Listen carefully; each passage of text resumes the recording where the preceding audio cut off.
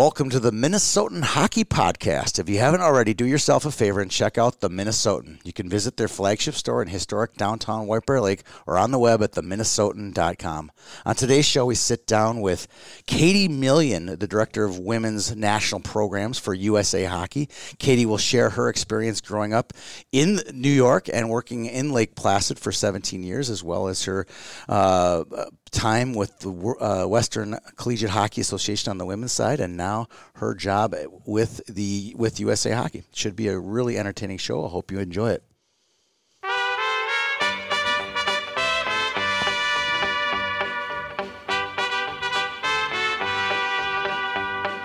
Love is a burning thing, and it makes a fiery ring. Bound by wild desire, I fell into a ring of fire. Well, good afternoon, Katie. How are you doing today? I'm great, Tony. Thanks so much for having me. Well, it's funny that we are talking. You work for USA Hockey, but you live here in the Twin Cities, so I can't ask you how the weather is in the Springs. It's actually, I know exactly what the weather is like here in the Twin Cities. And how have you been dealing with the weird weather here in the Twin Cities lately? You know, I know we'll get into it a little bit, but I spent 17 years in Lake Placid, so the weather here in Minnesota is like tropical for me.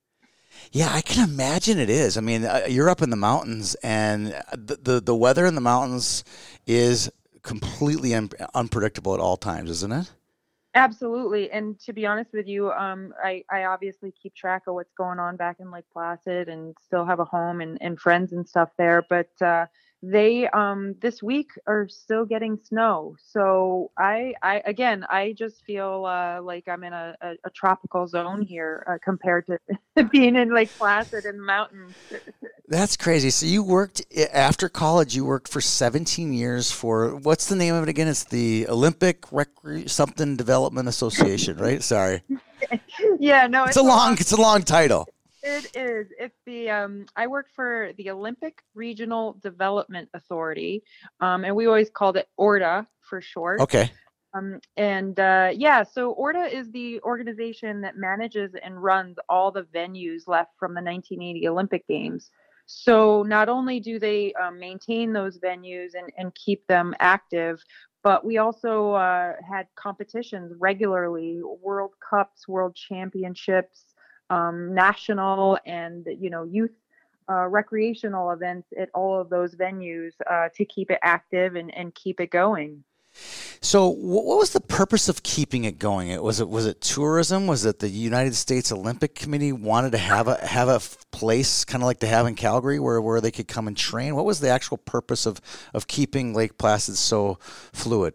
Yeah, a little bit of both of those, Tony. Like, obviously, Lake Placid is a tourist town, and so it's an economic engine for the whole North Country of New York. So that was certainly part of it, but also to a lot of money, as you know, and incredible amounts now goes into hosting an Olympic Games.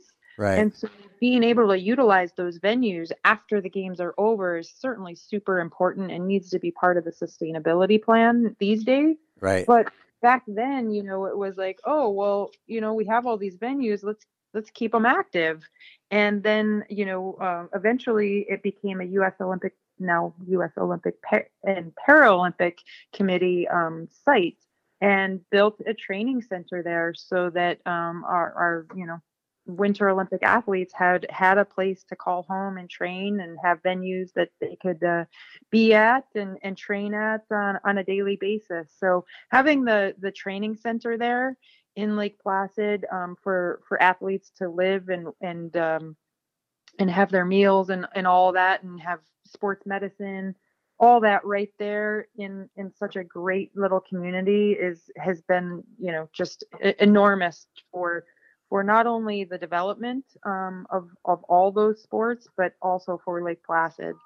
What of the buildings that they used for ice hockey, keeping it to just hockey, what is still there in Lake Placid? It's all still there. Really? They didn't knock anything down and refurbish, or do they keep them No. both, or what is it? Yeah. So interestingly enough, though, right now, Lake Placid is going through a little bit of a, uh, I won't say restructuring, but rehab, if you will. So a lot of the venues are being updated, Mm-hmm. and a lot of money's been put towards those updates in preparation for, I think it's the 2023 World University Games Lake Placid will be hosting. Okay. So they're definitely going through a lot of changes right now and upgrades. However, the 1980 rink, the USA rink, and the 1932 rink all are pretty much still the same. Really? Yeah, even when I was there, like in the 1980 rink, obviously it's Mecca, right? Right. It's like no one wants to see it change because that was the place, right? Where it And happened. where it happened, and so like to keep up with the times and events, there was a lot of talk about the scoreboard because it was the original scoreboard from 1980. No one wanted to change that. Yeah. Like we can't have like a new video board, but to keep up with the times and to continue having events, that scoreboard needed to change. And it was just such a funny thing to have to like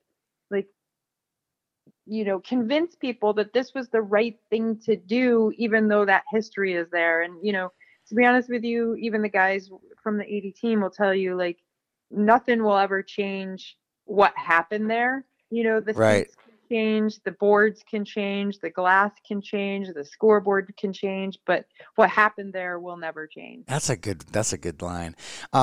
So one more line. I was watching a documentary, and Slava Fetisov had returned. He returned to Lake Placid, and I thought it was kind of a staged thing. Like they took him to some crappy old locker room. No, it was the real deal, right? It was the real deal. Yeah, that documentary is called Red Army, and I know exactly what the scene you're talking about. My jaw dropped. I'm like, no, they must have taken this to a different place. Like this couldn't be where it is today, and it is. So to be honest with you, so all the locker rooms, everything had remained the same until the last couple of years. They've gone through now and updated all the locker rooms, including locker room number 5, which was the U.S. team locker room. Yeah. That one was the last to get updated, but yeah, they finally went through and updated that. And I can tell you, I'd been in that locker room a lot, and it needed to be updated. It was disgusting. It was kind of fascinating. Well, we'll get back to Lake Placid in just a minute. We got to speed through your career here. So you worked 17 years there, and is your next step the WCHA?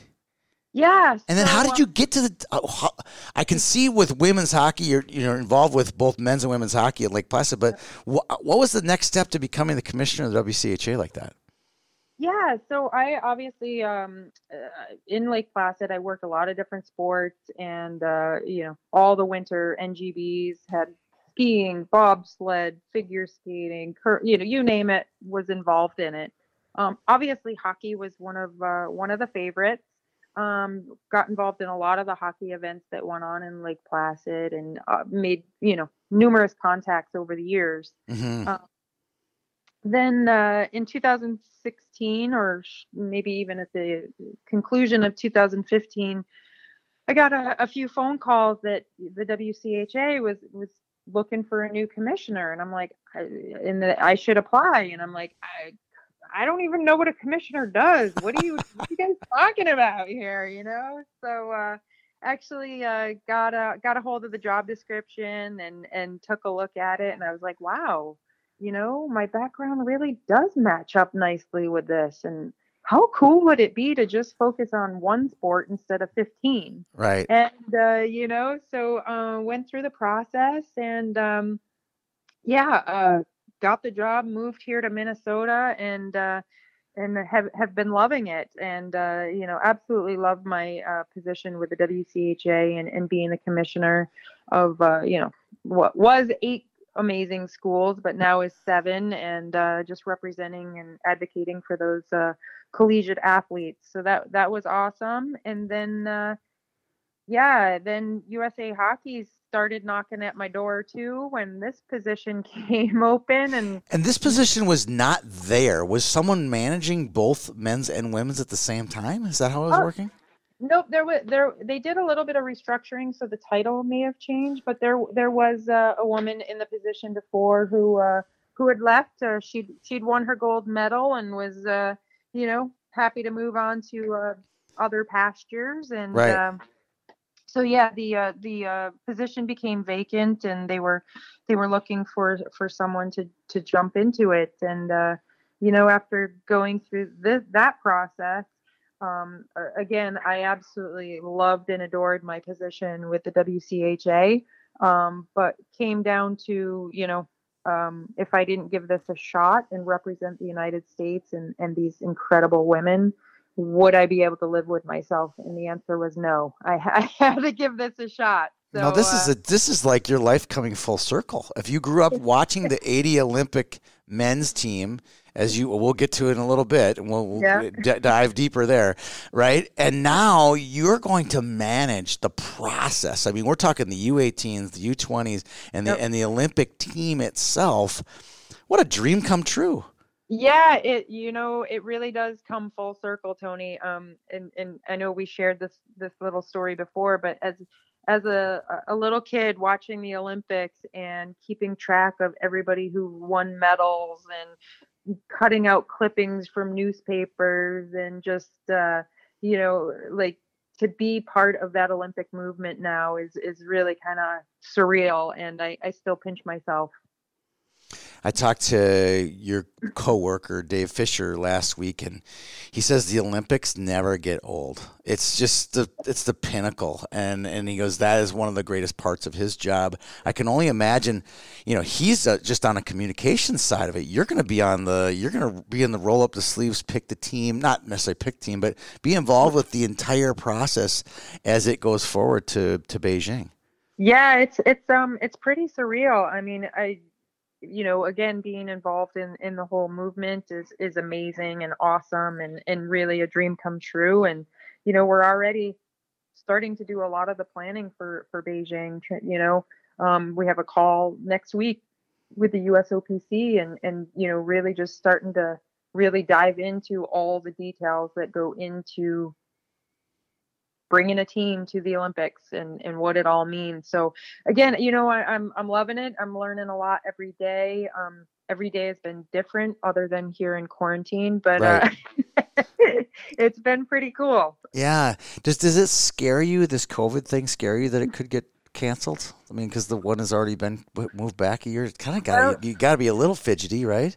Yeah, for sure. I mean, there's so many unknowns right now, and to be honest with you, I've been on the phone this morning with our team doctor, just kind of talking about all the different things and changes. And, we have an evaluation camp scheduled for August, and we're moving forward like it's happening and, planning for it. But we just don't know, it could get canceled. We could not be playing hockey till January of 2021 or, I hope that's not the case, but yeah, I think, my whole outlook is just to stay really positive and hopeful, and, we'll be flexible and we'll put new protocols in place and try to keep everyone as safe as possible. But yeah, it's a scary time for sure. So it was so funny when we got on the call before we hit the record button. I asked you if you had moved, because I knew you lived here in Minneapolis with the WCHA. I'm like, oh, do you live in Colorado Springs now? And your answer was no. I'm here. I'm like, and it's a great segue into what I really want to talk about is how great girls and women's hockey in Minnesota is. You're sitting right in the cabbage patch right now.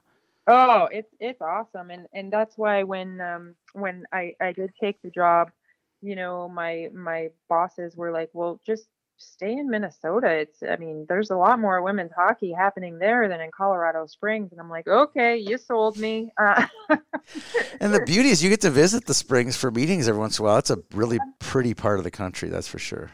Absolutely. No, it works out great. And you're right. Like the hockey here for girls and women is just, it's unbelievable. It's, I came from New York, grew up in an area that was, it was, when I grew up, it wasn't a hockey hotbed, but certainly is a little bit now. And Lake Placid, a hockey hotbed. In other parts of the country, I see like, pockets of hockey. Right. But in Minnesota, it's the entire state. It's crazy. It's a culture. Like, it's unbelievable. It's so cool. Well, some of my non-hockey friends take the ultra off of it and just call it a cult. It kind of is. It kind of is.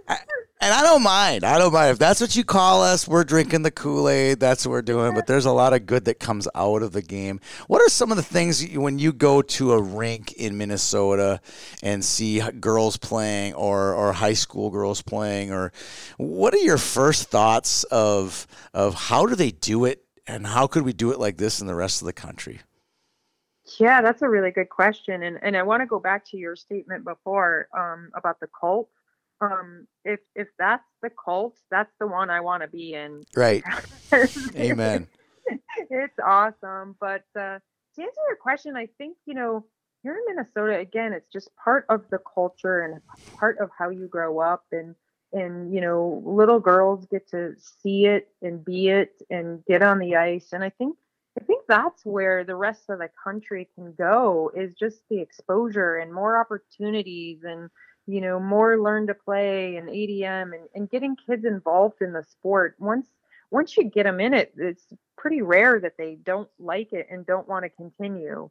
And it's just, again, I think girls hockey is certainly on the uprise and will continue. And hopefully with the success of our older women and girls and what's happening in college and certainly on our Olympic team and, all that success is just going to breed more and more hockey players, hopefully.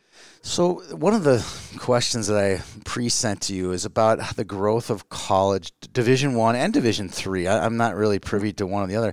Is the growth of women's hockey at the college level? I'm sure this was probably when you were working with the WCHA, one of your biggest tasks is how can I add St. Thomas, or how can we keep North Dakota? How can we, these are big issues for you as the WCHA. And I don't want to just bypass that part of your career. What were some of the obstacles, some of the things that you saw as potential for the growth in the western part? I think the eastern's doing pretty well. They grow faster than we do. And all the good hockey's being played here in Minnesota. It's weird. Yeah, it's funny. That was a huge part of my job as the WCHA commissioner is trying to add more teams and get more teams in our league and that kind of thing. And shockingly, like Michigan, another hockey hotbed, not a single Division I women's program there. And certainly was working to try to solve that problem. And the other part that you just kind of touched on was the Eastern.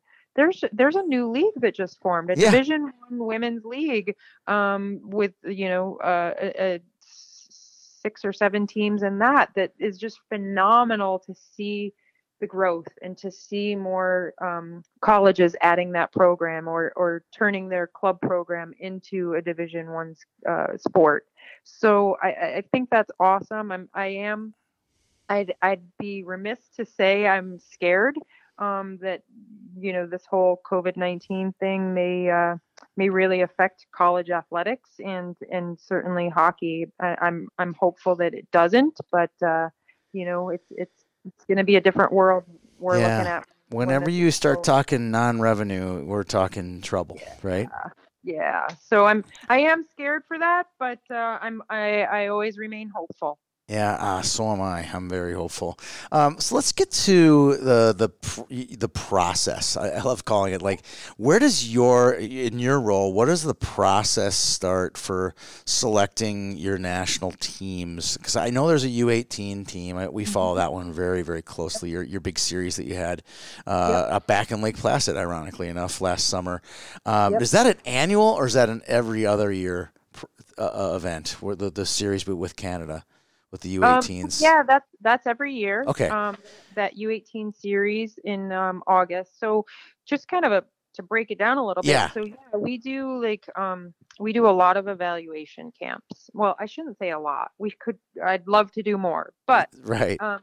every August, we do what we call August Festival, and we do an evaluation camp, and that includes U18 kids and then over 18 kids, women. Yep. And then coming out of that evaluation camp, we do this USA Canada series with U18 team and a U22 team.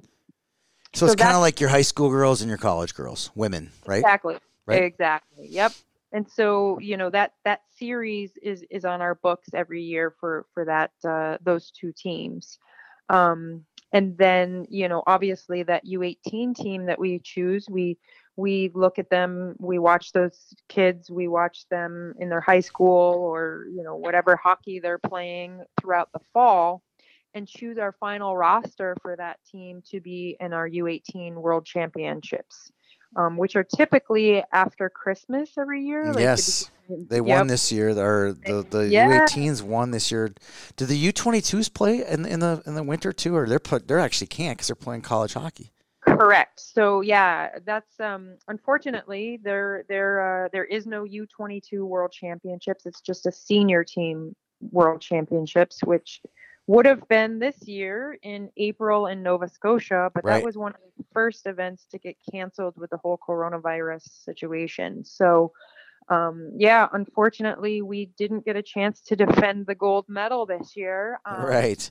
But so our next gathering for our teams is there's still a U18 select camp on the books for July in St. Cloud, right? Which we bring together 76 of the the best U18 girls that we see out there, and then do an evaluation camp there and play lots of scrimmages and that kind of thing, and then that team then gets pared down to 30 for our August festival.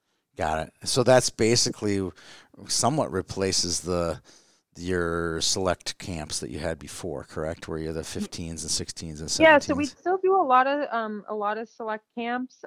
This year, unfortunately, got taken off the table. The U18 select one is still on the table, but and we remain hopeful that will happen. But if not, then we'll choose a roster for the August festival. So it's again a little bit of an odd year, not normal, but we're doing the best we can. We could do an entire podcast on the COVID effect on all of these. I mean, just the USA. You could do like a panel on it, like how it's thrown everything completely out of whack. And now you get into the political angles where there's certain states that are allowing hockey to be played, certain that are not, and it's becoming a mess, don't you think? Yeah, and putting my WCHA hat on, like just the whole college thing too, and if they're going to have in person, and will athletes be able to train and start their season, and what does a shortened season look like, and can they even play? Yeah, it's nutty. It is completely crazy. All right, so I got a couple more topics here, and this is an Olympic-related question. What is the selection process? I mean, I had Natalie Darwitz on a show a few weeks ago, and she was walking through she goes, the hardest thing that ever happened to me in sports was when Cammy Granato got cut from the 06 team. I was like, you remember that? She's like, yeah, it was so hard for me because I looked up to her, and she, and I kind of started digging as to why that would happen. I dig around like a little bit, maybe was she wasn't as fast as she used to be, blah, blah, blah, all these different things. I'm like, wow. And then she I'm not sure if it was on the air or before, she goes, there's just a lot of issues that go through the selection process. And I'm like, well, I think I'm going to get Katie Million on one of these days. And the agony that you have to go through with the team and the committee that chooses the team, go through that, just what you're if you're looking forward to it or not looking forward to it. Oh, it's the worst. Sorry. I mean, you grow to love these girls, with these women like your own, right? And then Yes. to have to choose a team and tell somebody that they're not on that, it's heartbreaking. Yeah, it's definitely the worst part of the job. And here's the thing is all hockey players are competitive. They're not going to give up. They they want to play as long as they possibly can. Yeah.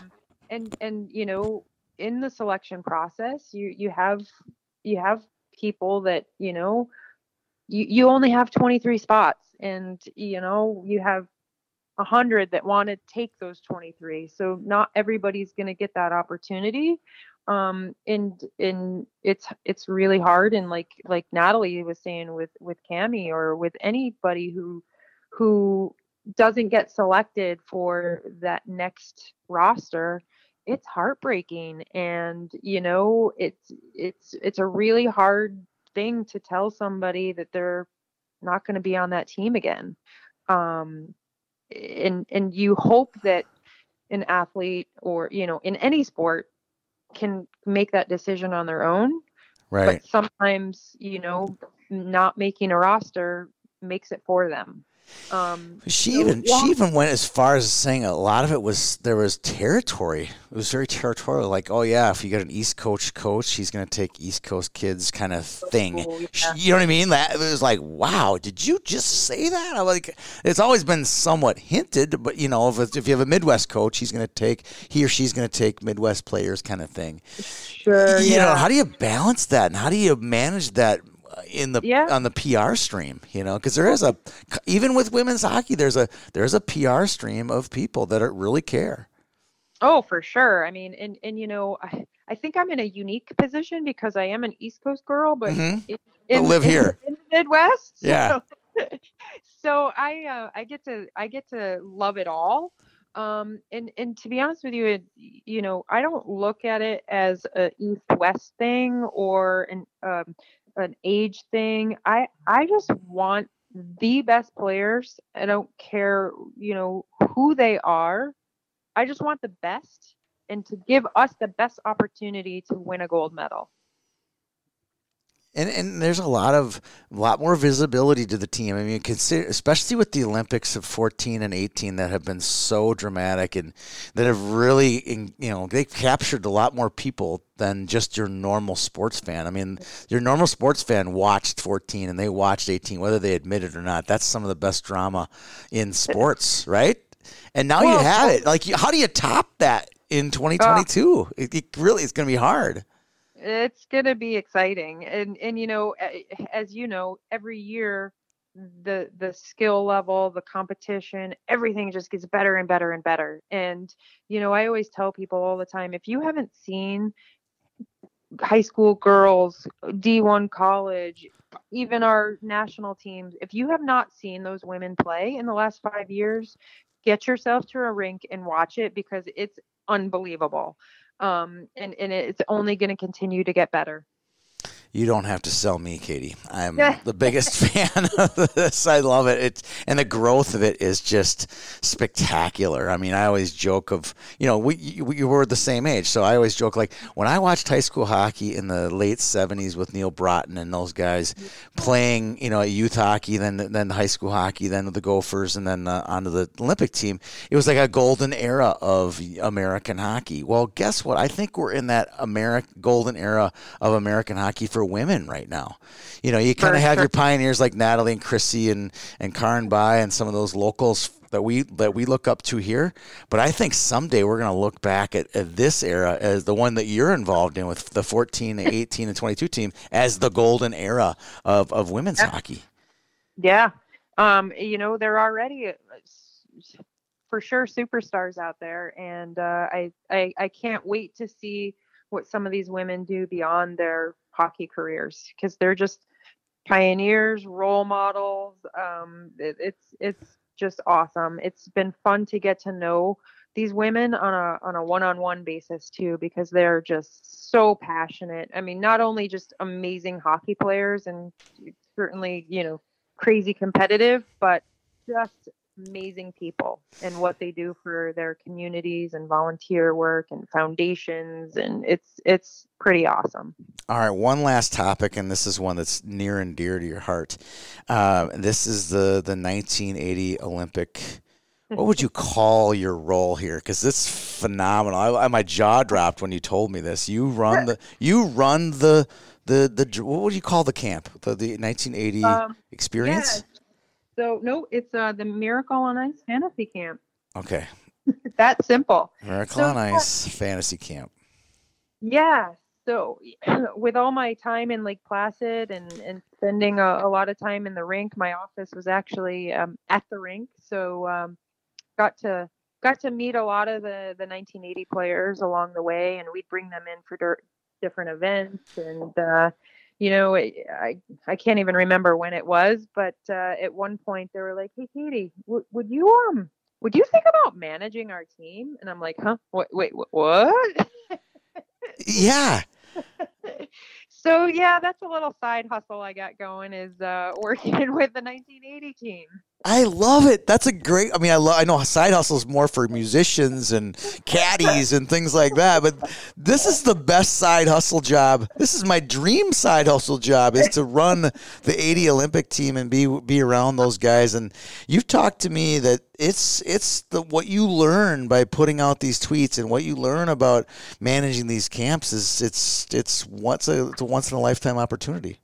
Yeah, it really is. And those guys, what they did was phenomenal, but even more so, much like the women that I just talked about, just phenomenal people.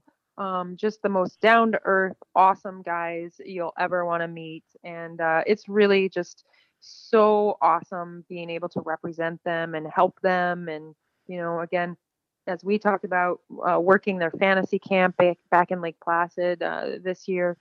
Actually, the fantasy camp would have been last week.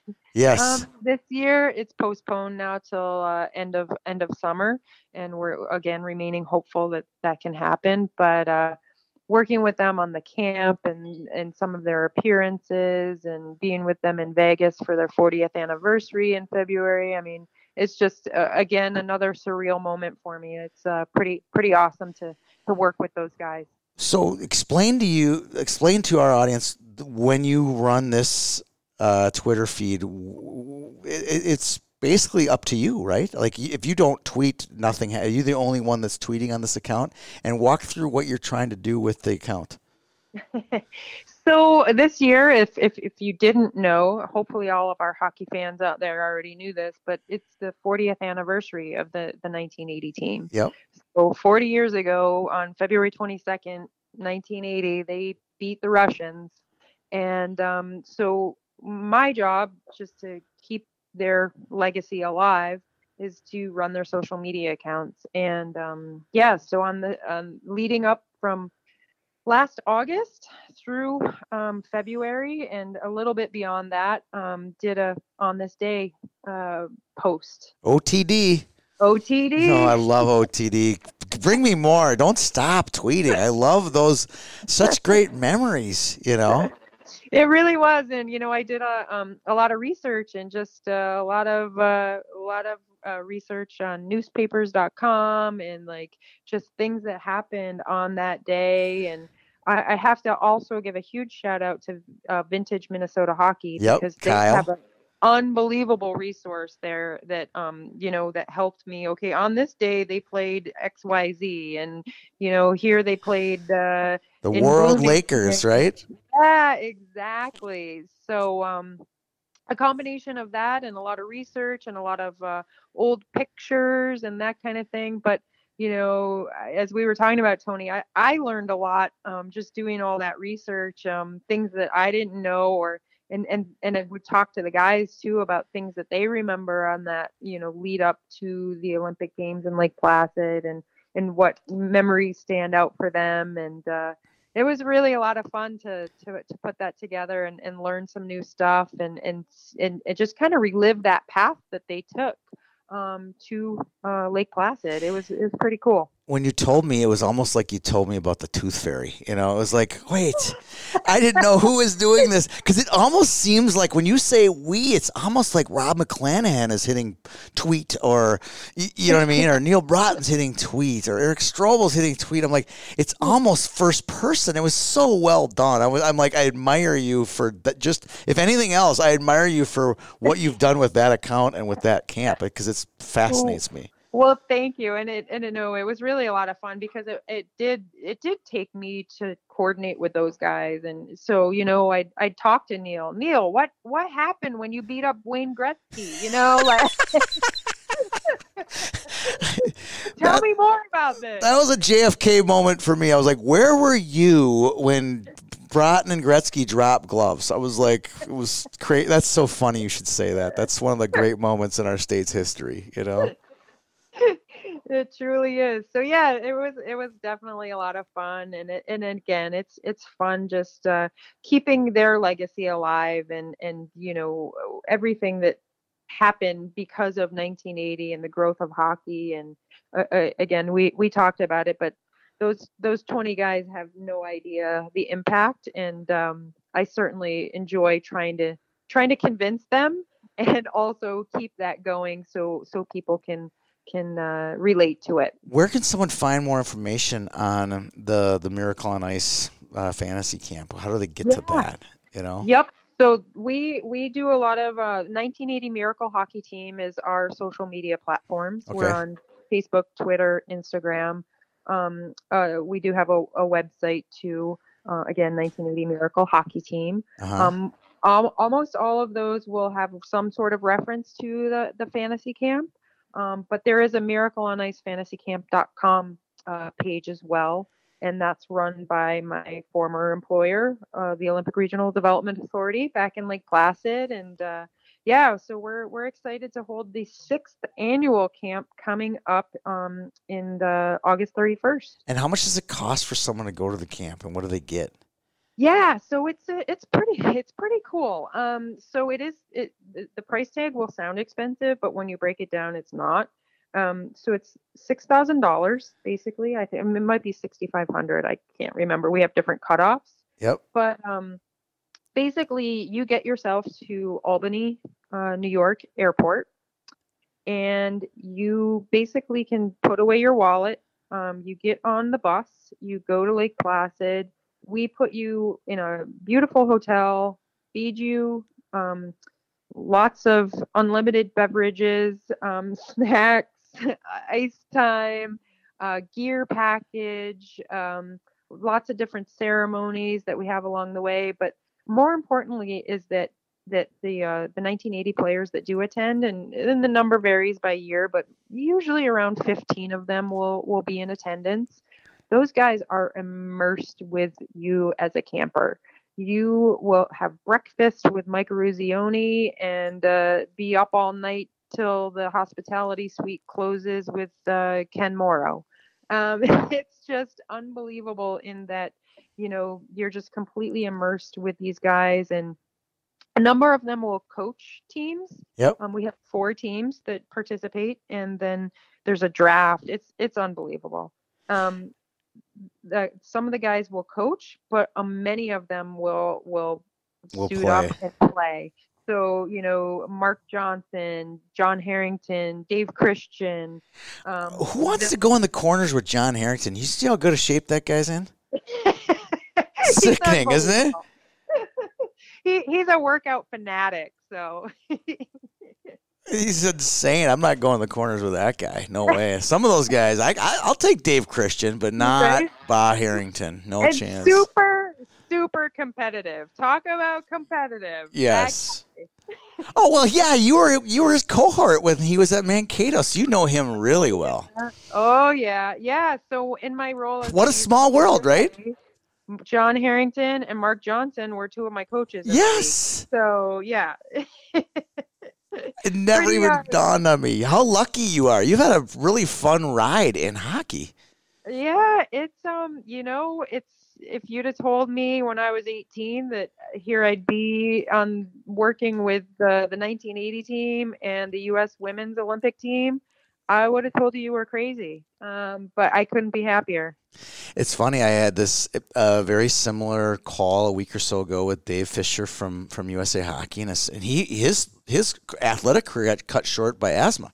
His parents and doctors say you can't do it. I go, did you ever think when you were told when you were 12 or 13 that you'd make the Olympic team? And he just looked at me like, you're crazy. No, not in a million years, right? Right.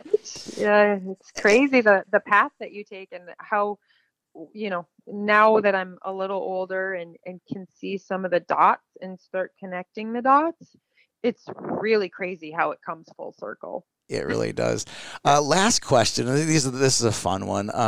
There's going to be a lot of young women listening to the show, getting involved into the sports industry. And you've been in the sports industry for a few decades now. What kind of advice would you give to that young women, not the young men, but the young women getting involved in the sports industry? Yeah, I would say, work hard, number one, because people notice that. And number two, don't ever let anyone tell you you can't do something.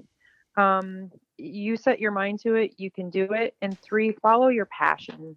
I mean, that's something I really took seriously my entire career path is I couldn't be somebody who would be happy working in selling insurance.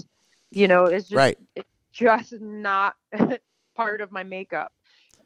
Every path I took had something to do with sport because that was my passion. And, I think in the end it really paid off. That coupled with the work hard and work ethic and showing that you're willing to do whatever it takes to get the job done. But those are my real pieces of advice for anyone, whether you're an athlete or you want to be in sport, and whether you want to be a broadcaster or an official or a coach or whatever it is. Those are three key things to concentrate on. And I think this is, I'll take it a half a step further, and that is, I think part of that means you're going to take a little bit less money. You're not going to be driving the nicer car. You know what I'm saying? I'm not saying you're poor, but you know what I mean? Like, yeah, you might be the assistant coach in Albany for a couple years. Well, you don't make any money doing like, well, guess what? Then you become the head, assistant head coach. You know what I mean? There's a path there that there's no money there sometimes. Oh, for sure. I mean, if I told you what I made my first job in Lake Placid, you'd laugh. Right. And you work weekends and holidays and nights and you do what it takes, but you do it because you love it. Well, you summed it up there. You obviously have done what you loved, and the money has followed. I'm not saying you're getting rich, but that's been my advice. Do what you love. Not living in a mansion on Lake Minnesotan, I'll tell you. You know what I mean? But that's always been my advice. Do what you love. The money will take care of itself. I didn't say the money and you're going to rein it in, but it's definitely, that's been the advice that I've given to people, and that's you've said the same words. And Tony, I'll tell you another thing. Money can't buy you happiness, so you gotta be happy. Yeah, well, you sound very happy, and I'm very happy for you and all the success that you've had, and I appreciate you coming on today's show. Oh, it's been a blast. So I appreciate you having me, and love talking about all the different hockey things. As part of today's show, Katie will get a gift from the Minnesotan sent to her. Thanks to the Minnesotan again for their sponsorship of today's show. Make sure to stop in and check it out. My good friend John King says it's the best store in the world. Thanks for tuning in today. We hope to see you around the rink soon.